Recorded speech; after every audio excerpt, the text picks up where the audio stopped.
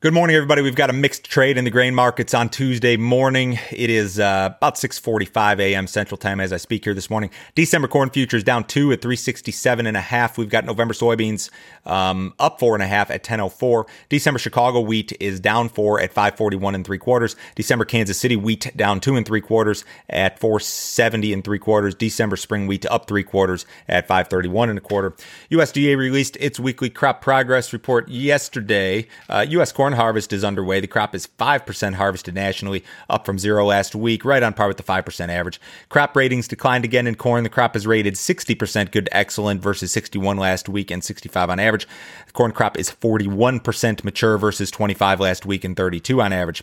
Soybean ratings declined again last week. The crop is rated 63% good to excellent versus 65 last week and 63 on average. So beans, in terms of ratings, now right on par with that 5-year average. USDA estimates that 37% of the bean crop is dropping leaves versus 20 last week and 31 on average. U.S. winter wheat planting continues. The crop is 10% planted nationally versus 5% last week and 8 on average.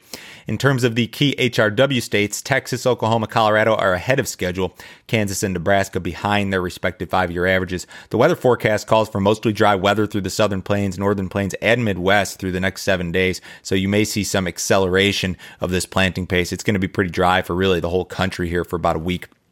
Trump administration confirmed yesterday that it rejected dozens of biofuel waiver requests. And this was what was discussed last week. This is not fresh news here. But the waivers would have retroactively spared refiners from the obligation to blend ethanol into their fuel. This decision, this is what Andrew Wheeler said, this decision follows President Trump's promise to promote domestic biofuel production, support our nation's farmers, and in turn strengthen our energy independence. He went on to say that these small refineries did not demonstrate disproportionate economic hardship from compliance with the RFS waiver program. So this is considered a win for corn and for ethanol, certainly. China bought more U.S. corn yesterday. USDA confirmed a sale of 350,000 metric tons. That's about 14 million bushels. That is the largest sale to China since September 1st. So the sales continue here. China said that it's going to import 7 million metric tons of corn this year. They've already booked 9 million metric tons of corn from the U.S. alone for this 2021 marketing year. NOPA will release August crush data this morning. The trade's looking for a number right around 169, 170 million bushels for August. That would be down slightly from 172.8 in July. Remember, U.S. soybean crush is expected to account for 49% of all demand for U.S. beans this year, and it's been very, very good. It's really been excellent for months and months and months.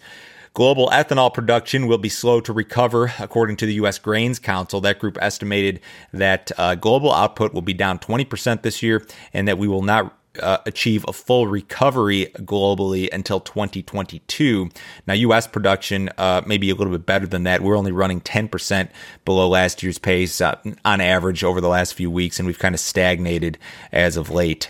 Corn markets acted really well. If you look at the December corn contract, it bottomed at $3.20 in August. It traded up to $3.71 yesterday. That's a rally of more than 50 cents, almost 16% from its August low. So this is not necessarily the rocket ship like you've got in the soybean market, but it's a pretty steep uptrend, really. The ethanol waiver news is positive. Export demand is positive. The demand side looks really good until you start to talk about ethanol, which is still problematic. I think a lot of traders working with the idea that national corn yield comes down again in next month's report, which will be on October 9th. Fund traders estimated to be net long 48,000 contracts of corn at yesterday's close. Soybean market is really relentless here. This rally has been very impressive. There hasn't been much of a correction or stall since mid-August. November futures have rallied a whopping $1.80 per bushel from their April low. That's an improvement of 22%.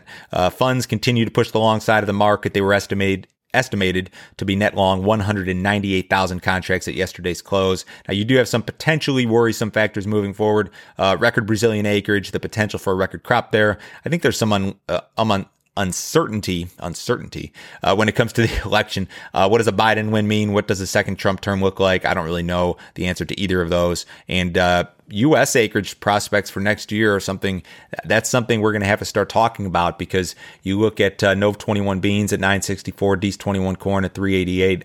I think the beans would be the clear winner here.